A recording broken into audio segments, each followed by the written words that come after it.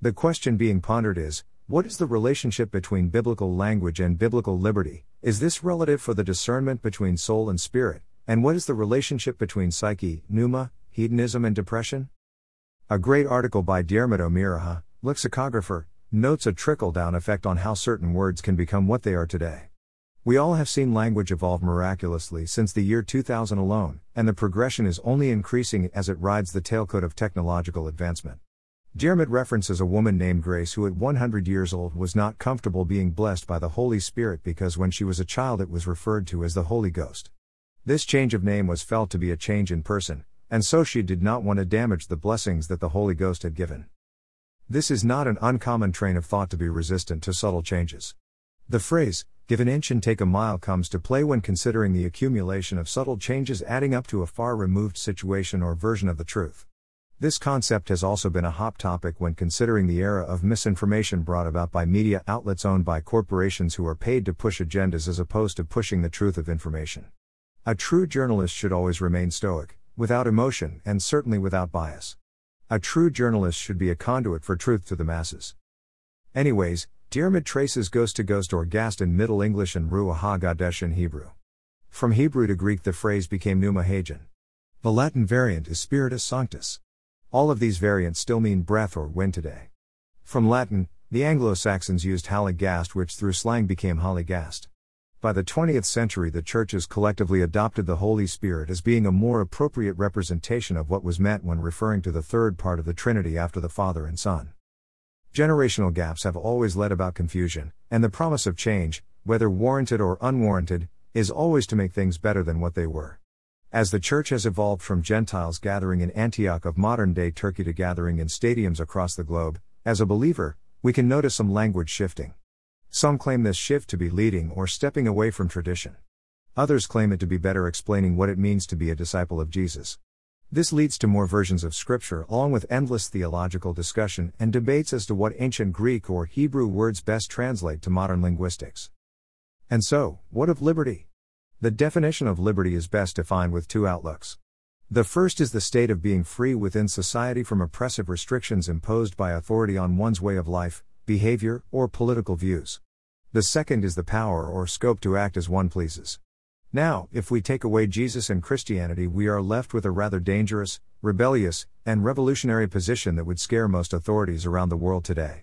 With Jesus, liberty becomes the state of being free within society from oppressive restrictions imposed by authority on one's way of life, behavior, or political views in the name of Jesus. It becomes the power or scope to act as one pleases, which is the action of loving others as Jesus loves us. Now, what happens when two words have utmost similar meanings, or two words are interchangeable even when they do not have relative meanings? Words become both subjective and objective. Words become based off of connotation and/or denotation. Words become offensive to some or meaningless to others. Words become irrelevant, outdated, without power, and seemingly without purpose. A complex example from C.S. Lewis is the comparison between psyche and pneuma in relation to natural and supernatural. Now, when addressing almost a century later, we see psyche as the human soul, mind, or spirit, whereas pneuma is in relation to breath or wind. Pneuma is rooted beginning of the Holy Spirit. And so, what is the difference? Some feel the difference between psyche and pneuma to be soul versus spirit. If the words both mean the same thing, then it must be the way in which the words are used. Lewis clearly states that this difference is hand in hand with natural versus supernatural.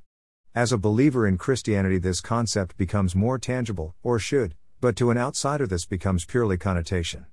John Nelson Darby notes that psyche is specifically the voice of the inner man, and that it is a reference to tangible, unanimously experienced life. Pneuma then becomes the reflection of God Himself in one's life.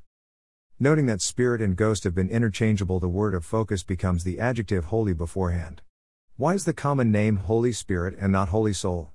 The answer should fit tightly into the theological debate of spirit versus soul, psyche versus pneuma, or in deeper context no versus sush. I reflect on a phrase I have heard before during my conversion process, and it is the idea that you can be dead without physically dying. The converted parallel is that you can be alive without living. If this concept does not hit you like a ton of bricks, then you are extremely unique and blessed beyond measure. For almost every single person on earth, this idea is the catalyst towards self-improvement, self-growth, self-motivation, self-drive, and the endless other labels for evolving beyond your current self. In the secular world, without Christ, we are told to live for ourselves. This is a prime example of hedonism that predates the Romans themselves. We know that the Sumerian civilization held philosophies regarding a quote from the Epic of Gilgamesh. Fill your belly. Day and night make merry. Let days be full of joy. Dance and make music day and night. These things alone are the concern of men. To a follower of Jesus, hedonism on its own is the most renowned satanic principality, and it is paired fondly with the nature of sin and the power of temptation. In the secular world, we are encouraged through capitalism, nationalism, communism, and forms of socialism to live extraordinarily hedonistic lives. Even churches, who claim to follow and serve the ministry of Jesus himself, live openly to encourage people to live life in a way that makes the individual happy. Hedonism is the practice of serving your own soul while ignoring the Spirit and will of God. It is also the ignorance of refusing to believe in God, or in some cases being born in a community that has never believed in God. For clarity, to those who have never been directly confronted with the reality of Jesus, there is an honest understanding that hedonism is absolutely logical. If God did not exist, and the life and testimony of Jesus was a fabrication or Western mythology, then the animal instinct of man, according to scientific researchers, would be to preserve the self. If there is no afterlife or promise of resurrection through Jesus, then why would each man and woman not feed the self-soul daily? It is only natural to have desires, whether it be towards lust, gluttony, the pursuit of power, or money. These things feel good and allow the user to be intoxicated with pleasure. The truth is that people in this lifestyle also experience the withdrawal of this type of pleasure, which is depression. Depression is having feelings of severe despondency and dejection. Despondency is a state of low spirits caused by loss of hope or courage. Dejection is a sad and depressed state, low spirits. To reiterate, the definition of depression is a state of low spirits with a loss of hope or courage. Knowing Jesus is knowing that we have been forgiven for our sins. Knowing Jesus is knowing that the Holy Spirit is guiding us daily as we choose to follow God's will for our lives towards ultimate reality. We know as believers that the original sin of mankind causes all people to fall short of the glory of God. True love, true peace, true joy, and true life only comes from the Holy Spirit. Depression cannot exist in the presence of the Holy Spirit. Now, as days pass, and even as hours pass, we become faced with the wears and tears of life. The devil tempts us, and the devil tests us and our loyalty to God. There is nothing more satisfying to the devil than watching churches fall apart, to watching communities fall apart, to watching families fall apart, or watching the relationships of husband and wife, brother and sister, mother and child fall apart. For these things in life depress the spirit. These things in life discourage the soul. We must pray for armor.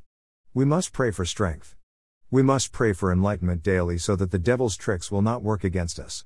We must pray that hedonism does not captivate us, and that all things we pursue as pleasurable and self-indulgent become hand in hand or one in one with God's will for our lives. When it comes to language and liberty, we can find ourselves riding on confusing and complex ideologies that can quickly pull us away from following Jesus. This can lead many towards losing faith. Failure is not possible in a game of grace, mercy, and truth, so hold fast to the positivity that despite the triumphs or defeats of this life, the overall battle against sin has been won in the name of Jesus. Now, utilize the power of the Holy Spirit daily in whatever works you may find yourself in.